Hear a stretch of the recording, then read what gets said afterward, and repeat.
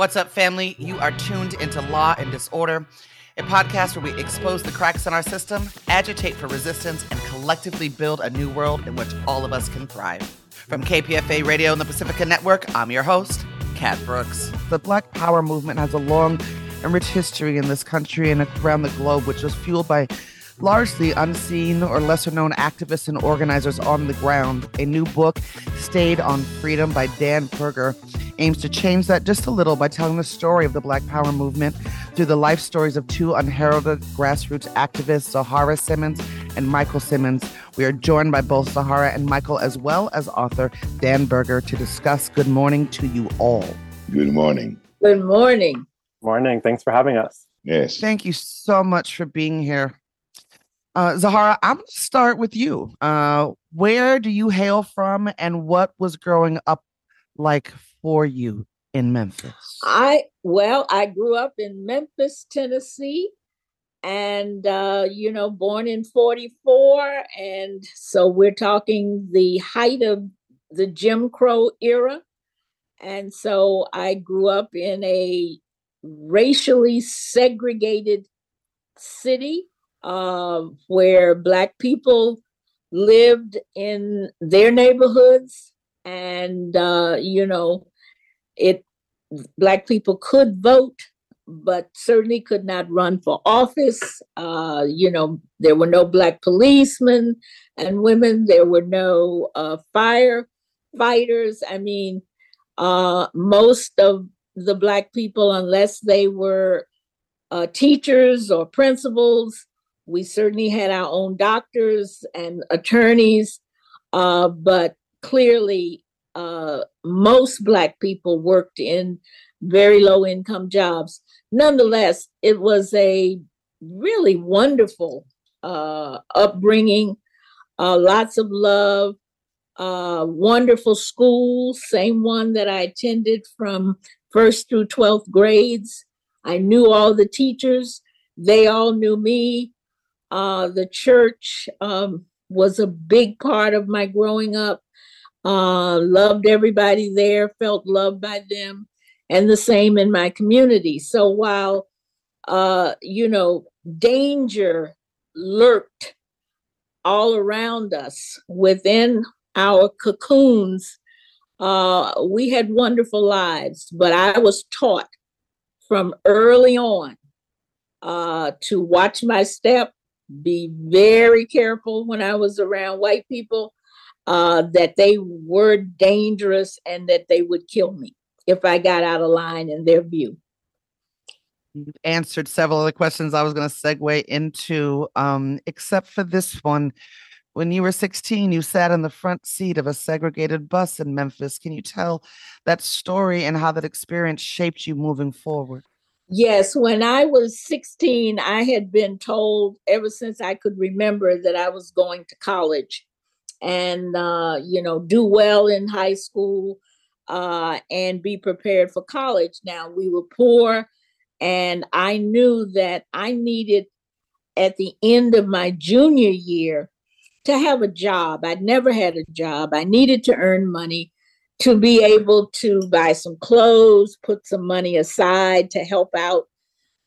Did not know at that time I'd have a full scholarship, etc. So I started looking in the newspaper, the Commercial Appeal paper, for jobs. And I saw a number of them that I felt that I was qualified for, clerks, people who could type. I had taken a commercial course in addition to an academic course.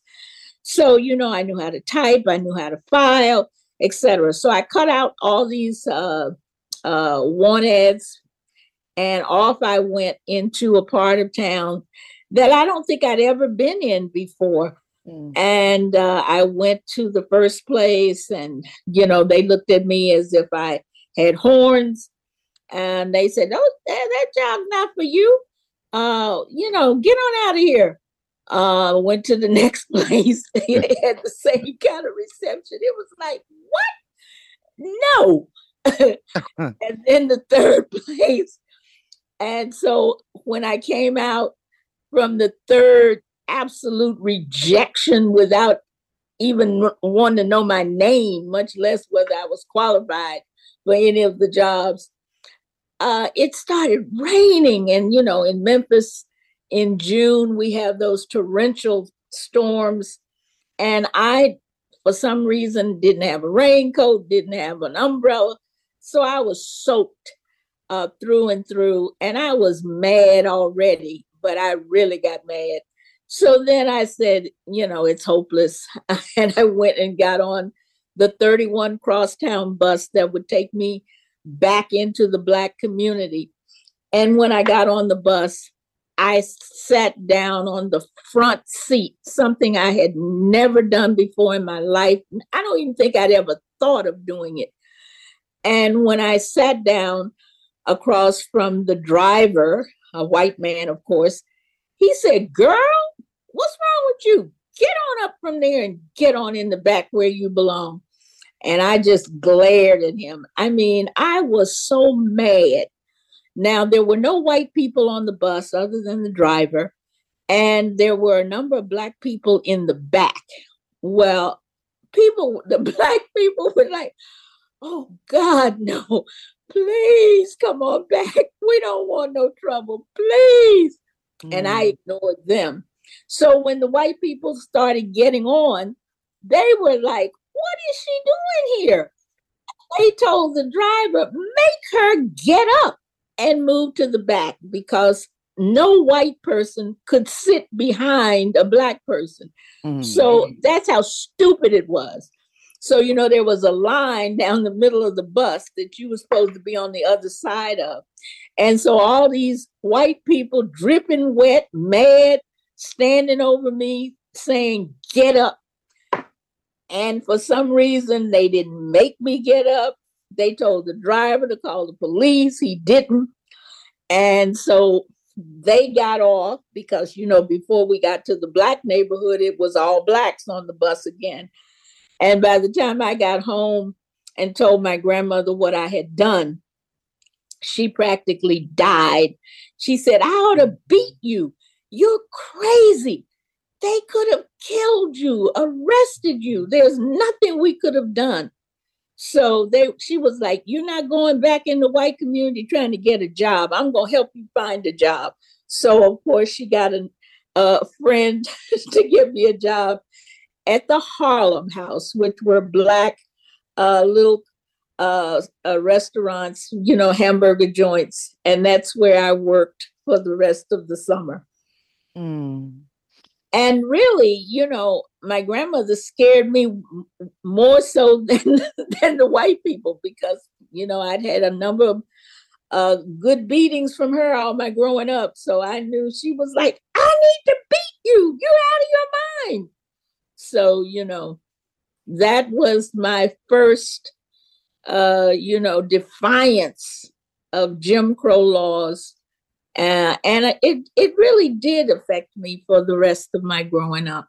Thank you for sharing that story. I'm sitting a little bit with that strategy in our community, right? That has passed down from chattel slavery to today of beating our children as a means of saving their lives. Right. And the conversations that are happening right now about that not necessarily being needed anymore and interrupting some of these generational cycles of trauma. Certainly a conversation my daughter has forced me to have in the raising of her. Right. Michael, same question for you. A little bit of a different trajectory. Talk about where you hail from, moving and landing in Philadelphia and what growing up was like for you.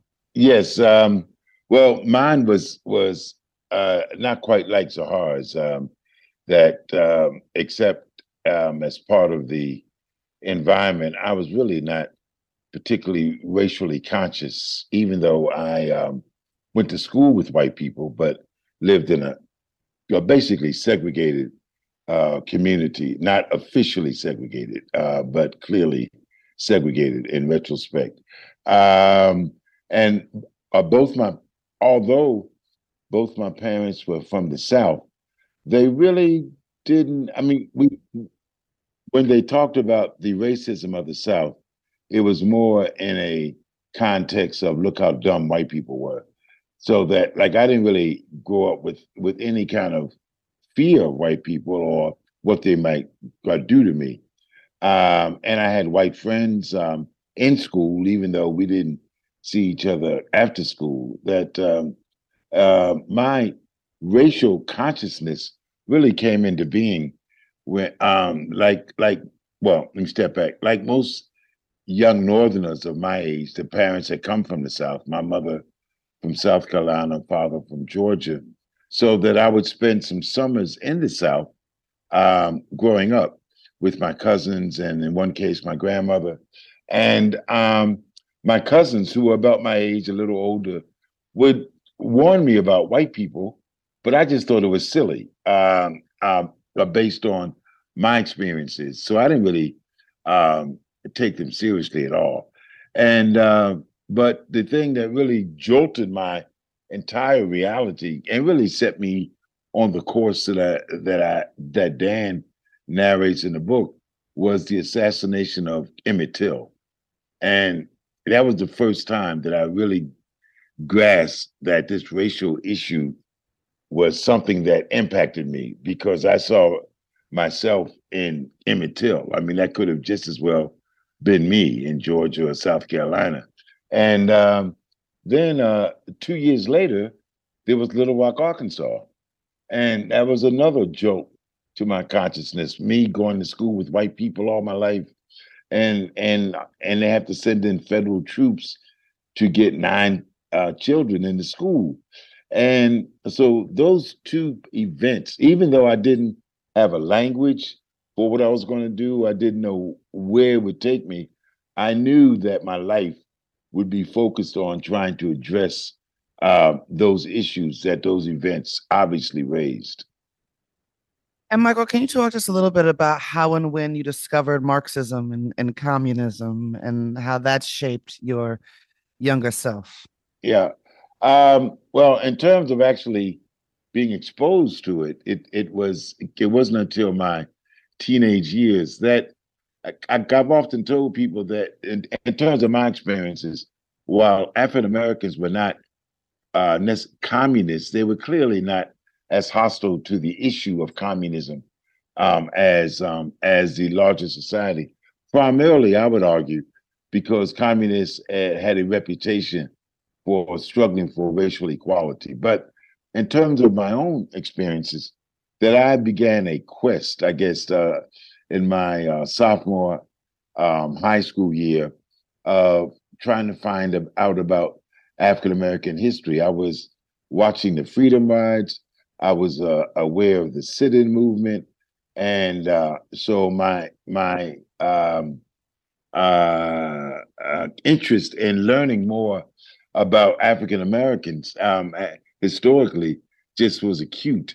And purely by happenstance, no plan, I wandered into a bookstore when I was about 16 that was owned by an African American communist. He had started the bookstore as a result of McCarthyism, and his comrades are literally throwing out their books. And he collected them and somehow or another started his bookstore. And I just wandered in there one day because it was very difficult in those days to find out about African American history. And it was like a love at first sight. This man's name was Bill Crawford. Um, he was excited to see me as I began excited to see him because he could tell that I was just a blank slate. And he began telling me about Paul Robeson, about the attack on Robeson in Peekskill, New York, telling me about W.B. Du Bois, Marcus Garvey, and his history of at least the 20th century history of African Americans, and in particular, the Communist Party. And he would give me books. He gave me a book by Harry Haywood on the Negro National Question. He gave me 3 volumes of Lenin. And so I really began to try to read and understand it, which was very difficult for me, I might add, during those days. But nevertheless, I struggled through it. enough to get a sense of it. And so that I was I wasn't that I became a communist, but I was predisposed towards communism and began to see it as an alternative to, or at least a path to social change. All right, Dan, I want to bring you in the conversation. And how did you end up having these amazing humans in your life? How did you meet Zoharah, and then how did you meet Michael? Yeah, I think this is a book of serendipitous connections, both in their lives, but also in mine. So I had the good luck and good fortune to start as a student at the University of Florida the same year that Zoharah started there as a professor. I started in the fall of 1999. I think she started, in January of 2000. And so she was a guest speaker in a history class that I was taking, and I was just really blown away by her stories, a little bit of which she's shared already, but there's a lot more. And it was inspiring as a young activist to hear some of these movement stories. I had already been doing some work with political prisoners, and so I knew some sort of 1960s veterans, but Zoharah, I think, was the first who was not incarcerated, who I was able to sort of build a connection with. But it also was not just inspiring in its own right, but it inspired me to go to the library and to learn more and to sort of read what I could about the civil rights movement and Black Power and some of the things I was learning from her. And I was just really struck by the gaps between some of what she was saying and some of what was there in the written literature. When I graduated college at the end of 2003, I moved to Philadelphia, and I met Michael not long thereafter.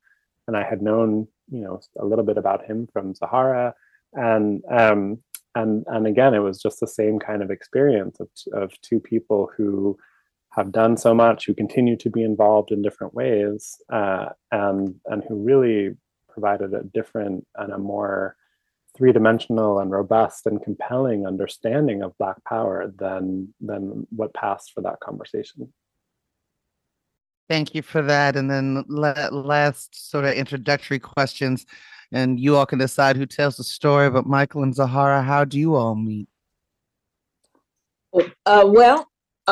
And I'm so grateful to Dan. This is what happens when you have a researcher looking into things, that they can remind you of something that you have forgotten.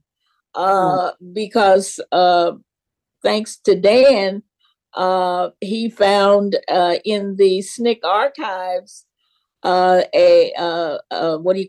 meeting minutes of a meeting that both Michael and I were attending, and Dan, I think, probably can tell this better than me, at which SNCC was debating to do a statement about the war in Vietnam. Now, I had totally forgotten that, and as Dan found the minutes and saw what I was saying, what Michael was saying, because my memory, of course, is of meeting Michael at that SNCC staff meeting. I had worked in Laurel, Mississippi for 18 months and was pulled out of the state because I think, rightly so, I really was on the verge of a breakdown after being there, and had been sent to New York, both for some R&R, but also to do fundraising, and then later brought back by the organization to Atlanta and to Alabama. And anyway, Mike and I were both, and Mike can certainly talk about where he had worked, but we met in Atlanta, and as both of us being what were called field secretaries for the Student Nonviolent Coordinating Committee. Thank you. You're listening to Law and Disorder. I'm your host, Kat Brooks. We're in conversation with lifelong freedom fighters and organizers Zoharah Simmons and Michael Simmons, whose life work is lifted up in a new book by Dan Berger, who also joins us today. The book is called Stayed on Freedom. the book explores the history, trajectory of the Black Power movement, and I would actually like each of you to define Black Power and how it has shaped your political ideology and praxis. Michael, this time I'd like to start with you. I mean, Black Power has many meanings to different people. That to me, the fact that it it emerged in the context of the African American freedom struggle. It gets the adjective black. I mean, but soon after Black Power became a national issue, you start seeing signs like Chicano power, started seeing signs like Asian power. So that I see the concept of Black Power as oppressed people determining their lives, and not just their lives on a daily basis, but their lives in terms of struggle. That if you look at the 20th century, from the founding of the NAACP through various other civil rights organizations, the influence of white people was very predominant, if you will. Which is not to suggest that that that the white people didn't bring some positive attributes to the struggle, but in the context of the racial reality of the U.S., it was almost instinctive that Black people, when they were around white people, assumed that the white people were smarter, they could do more things, and that they were more intellectually capable than us. And I think that Black Power fundamentally challenged that view and created a new paradigm in the movement where African Americans in particular, marginalized people in general, could control the course of their movement. Thank you for that, Zoharah. Yeah, I certainly agree with Michael. Having been in the integrationist wing of the movement, both as a student at Spelman College when we were attempting to and did desegregate, restaurants and theaters and all of that. And then getting involved in the struggle for the vote, for the right to vote, and importantly, to develop the Mississippi Freedom Democratic Party, and going to Atlantic City in 1964 for the Democratic National Convention, where we challenged the Mississippi regular all-white racist Democrats to become the representatives of the Democratic Party, and to have the party leadership from President Johnson on down, undermine us, sell us out, basically. That was a rude awakening for me. And then to go to New York and to, hang out in Harlem, and talk to Black nationalists, members of the Nation of Islam, to hang out with the poet, I'm blanking on his name right now, the Black consciousness movement that was already in process. I mean, it really impacted me amazingly. And I was thinking of Leroy Jones, and his Black Arts Theater there in New York, that I started hanging out and trying out for roles and stuff. But I already knew that I had some serious questions about the integrationist thrust, in the sense that Black people needed to be integrated into white formations in order to be, important or any of this stuff. So this whole notion of self-determination, of recognizing our own self-worth, and that we had a rich heritage to bring to the table on our own, based on, struggles within the movement with my white colleagues, and dealing with my own internalized racism and doubt. The Black Power, as we talked with one another and developed the ideological backdrop for promoting it within SNCC, it was a coming into realization that, to put it mildly, I am somebody. I mean, and that we need power as a people in order to be self-determining, self-defining, etc. But of course, I agree that this is what all oppressed people must go through in order to, determine their lives and the trajectories of their lives. But of course, initially for me, it was for me as a Black person to do that, and for me to organize with other Black people to come into our own, if you will.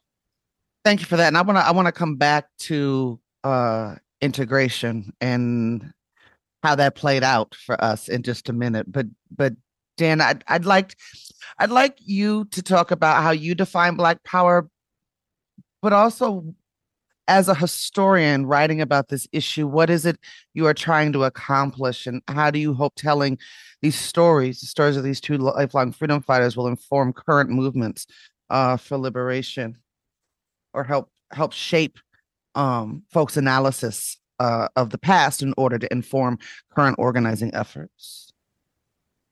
Yeah, absolutely. I agree so much with what Michael and Zoharah said, so I won't spend a lot of time on the definition, but in the book, I talk about Black Power as both a paradigm and a movement, right? That we could think about, frameworks, the ideas, but also the organizations and the strategies and the goals. And so I think across both of them, an emphasis on self-determination, as Michael was saying, but also, an emphasis on coalition. And this is where Black Power becomes, a kind of umbrella category for other forms of self-activity, self-organization by oppressed people. And this is part of what's so wrong about how the story of Black Power is too often told, which is that it is about white people, particularly with regard to Black Power as it emerged within the Student Nonviolent Coordinating Committee. So much of that conversation is sort of shaped by this narrative that white people were, kicked out of the organization, or how did white people respond to Black Power? And so that's one thing that I wanted to do different, right, was to tell a story about Black Power that was about its emergence within the movement from some people who helped give it voice, but also to tell a story about what Black Power meant for Black people and for the movements that they were part of and connected to. And one of the larger hopes that I have for the book is, sort of shifting our attention away from this idea of movement history as a history of the sort of great leaders, or movement history as a history of singular organizations and singular places. Because movements are about the duration, right? Movements are about the proliferation of organizations. They're about a range of tactics. And I think one thing that Zoharah and Michael's lives show so beautifully is this sort of constant sense of experimentation that I think is at the heart of movement work. And so, we've talked a lot about SNCC, but they've been a part of a myriad of organizations over the last 60 years, sometimes at the same time, right? being a part of multiple organizations. And so I really think sort of understanding it at that human level, and understanding how people, come to consciousness, how people sort of keep struggling, and recognizing that takes place across a wide set of geographies, that takes place within and across a wide set of organizations. That's what makes it a kind of movement history, and one that I hope is useful to movements today. Thank you for that. Oh, go ahead, Michael, please. Yes. Yeah, because something occurred to me that frankly I hadn't really got thought about. But if you look at the early pictures of demonstrations in the early 60s, late 50s, both in Montgomery, clearly, but the students in SNCC, that what you see is that people were dressed. They had ties, they had jackets. They were looking, quote, respectable in the context of how white society viewed respectability with attire.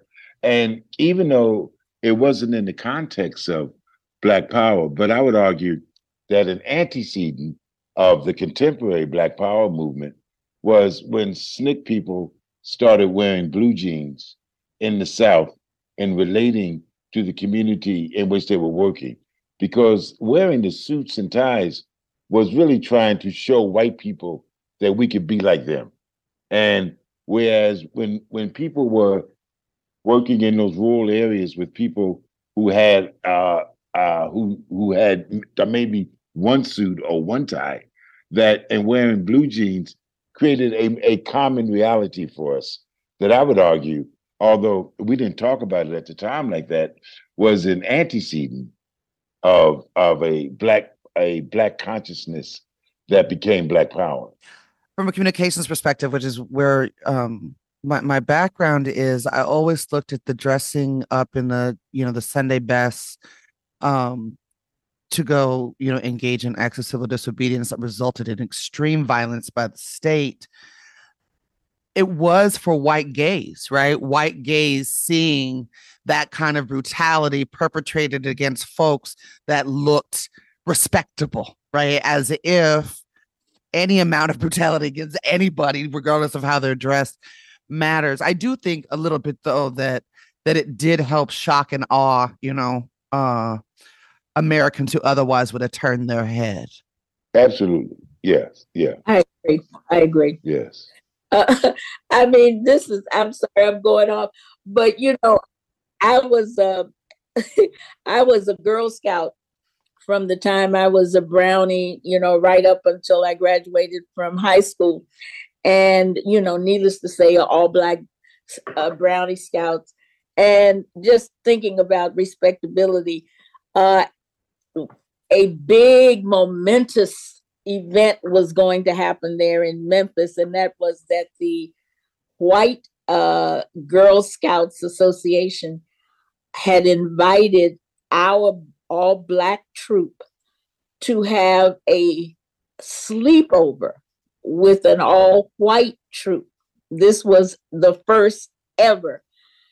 And what our scout leaders, I mean, we had to bring all of our clothes, our panties, our night, our pajamas, because if they weren't just pristine, they were going to buy, new panties, because, we had to be respectable so that these white girls and their white leaders would know we were worthy to have a sleepover with these white girls. So yeah, I hadn't thought of that in I read that in the book and I laughed about it because it reminded me of my granny, who was always so insistent that there were no holes in our undergarments, because what if you died and the white paramedics or the white doctors then saw the holes in your undergarments, which as a kid, right? Like, I mean, it was a granny, so I took it very seriously. But then as an adult, I was like, I don't know that that's exactly what we'd be worried about in that moment. Collective struggle for collective liberation. Can you all talk about, and I'm interested in this, from all three of you, the Black Power movement as a global fight and the importance of multiracial organizing. And in my organization, we talk about Black-led multiracial organizing and intersectionality, what your experience with that work is. Has been. Well, I can start a little bit just to frame the conversation that one thing that I think is so important, and Zoharah touched on it when she was talking about how and the context of when she and Michael met, that Black Power was internationalist from the beginning, right? So the the meeting, that Zoharah reference about whether SNCC should put out a statement against the war in Vietnam, which they both were advocating SNCC to do so.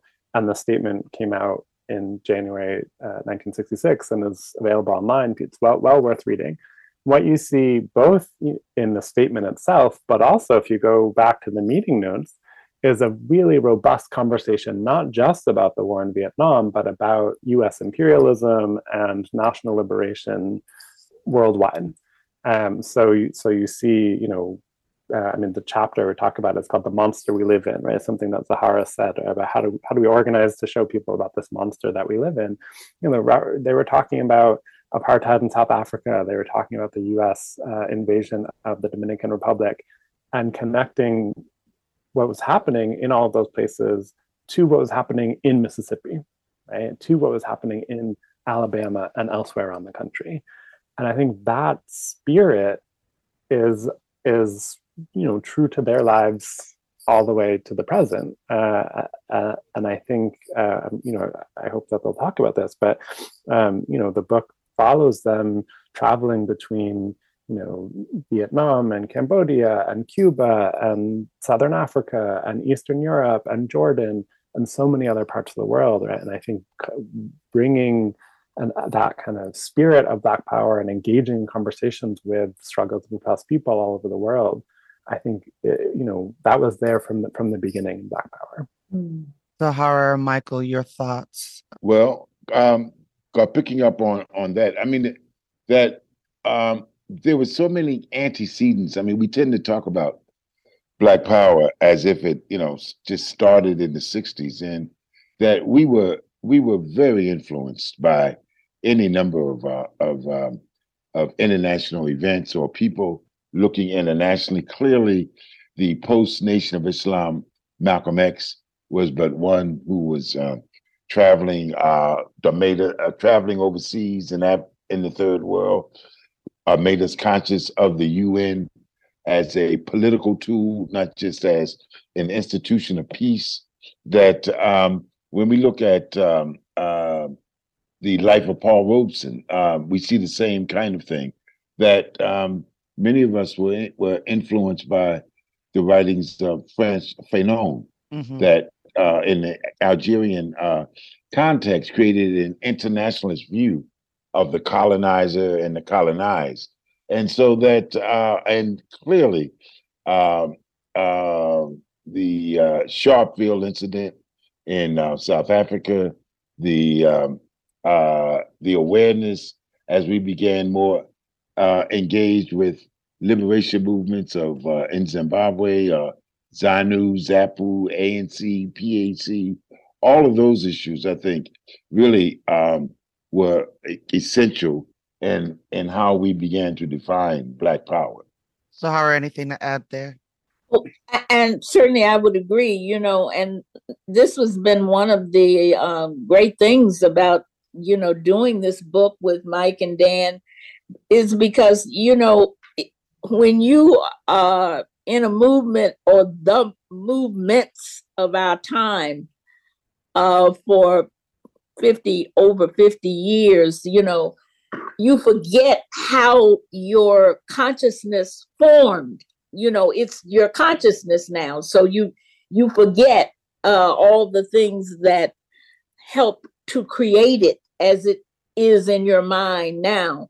So this was one of the great things about the book and being a part of all the discussions and all that we had with Dan, is to be reminded of all these things that happened, because, clearly coming out of Memphis, Tennessee, in a very, parochial environment, and then to meet the people that I met who opened my eyes to so many things. And I have to give a lot of credit to Jim Foreman, who was the executive secretary of SNCC, as well as teachers that I had, Staunton Lynn, Howard Zinn.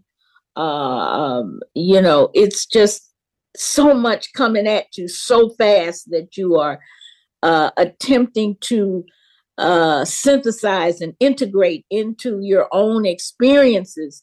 And having grown up in apartheid, it was very easy for me to understand what the South African struggle was all about, the Palestinian struggle,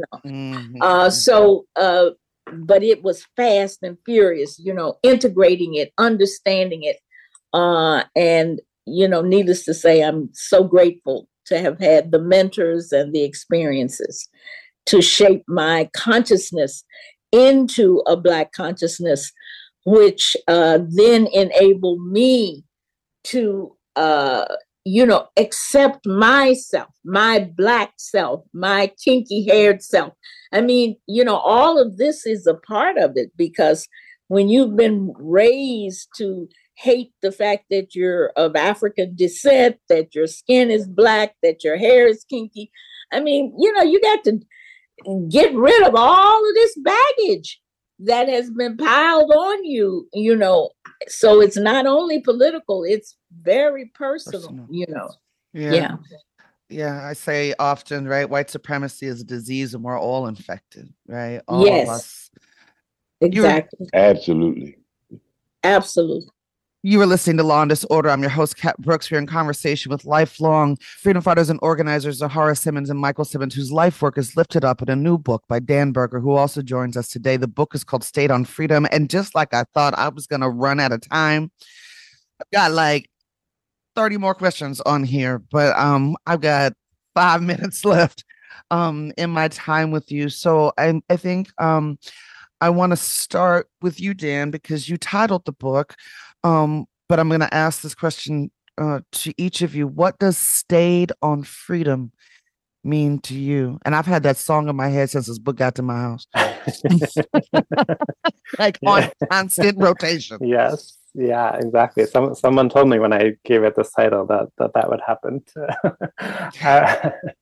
I think beyond a particular ideology, because I think the book and Zoharah and Michael's lives and the Black Power movement is actually stretches across multiple ideologies. What I wanted to show is a set of principles and a set of values that determine what it means or shape what it means to be involved in the struggle for the long haul. And that to me is state on freedom, right? So that's why the book sort of follows, these two people across a variety of different organizations, pursuing, some different strategies at different moments, but always sort of reflecting on this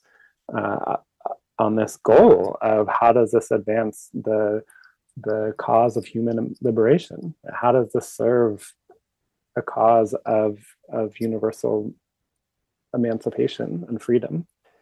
So I was trying to answer your question without using the word state on freedom, but that's what it means to me, right? That those set of values and principles that can really drive people to fight for the long haul. And so that's why the opening of the book talks about this as a love story, not just between these two lifelong friends who shared a brief romance and who are co-parents, but between those two people and the world, right? Between those two people and the struggles that they've been a part of. Yeah, and I'm bummed we didn't get to talk about the love piece more and how the work of freedom fighting for liberation of Black people is a labor of love, especially because that work so often, right, gets characterized as being full of hate and anger as opposed to a deep love for our people. Michael, what does state on freedom mean to you? Well, it means exactly what it says, really, state on freedom, in the sense that one has to find ways to live, pay rent and bills, et cetera, but in that process, there's always an area where one could, and I would argue should, be struggling to improve the quality of life of marginalized people, of which, and I don't want to act like I don't consider myself part of that process or part of that reality. So that state on freedom means that regardless of what you're doing, there's always something that you can do to make change in your environment, to improve the quality of life. It could be in your neighborhood. It could be in your school. It could be at your employment. It could be in so many venues so that you don't have to become, quote, a professional freedom fighter. You just can live your life and still engaged in improving the quality of life of others. And the queen gets the final word. Oh my goodness. Zoharah, state on freedom. What does it mean to you? Well, I tell you, it has meant and does mean that when I see injustice, when I see suffering, my mind immediately starts wondering, well, wait a minute, what can we do to change this? I mean, I don't know. It's just, it always is there operating. This is wrong and we need to change it, and we can change it. And I don't know. It's there and it won't go away. It's always about, we can make it better. It doesn't have to be like this. This can change and we can change it. Amazing words to end on. Thank you so much to the three of you for joining us. Y'all, you've been listening to Law and Disorder. I'm your host, Kat Brooks. We have been in conversation with lifelong freedom fighters, Zoharah Simmons and Michael Simmons. Their stories, their commitment to our people, their commitment to freedom and liberation, lifelong, is lifted up in a new book by Dan Berger, who also joined us for our conversation today. The book is called Stayed on Freedom. Thank you. Thank you so much. Thank you. You've been listening to Law and Disorder, a podcast where we expose the cracks in our system, agitate for resistance, and collectively build a new world in which all of us can thrive. That's it for this episode, family. You can find more information about topics and guests in this episode's show notes. Law and Disorder is produced at KPFA. That's listener-supported radio on the Pacifica Network. The show is produced by Jesse Strauss and hosted by me, Kat Brooks. Our theme music was composed by Steve Raskin of Fort Knox 5. If you like what you heard, please follow us on social media at Law and Dis, that's D-I-S, and subscribe wherever you listen to podcasts. Feel free to holler at us about something you heard or send us a show idea at lawanddisorder@kpfa.org. You can also find our content live at 8 a.m. weekdays on KPFA. That's 94.1 FM in the Bay Area.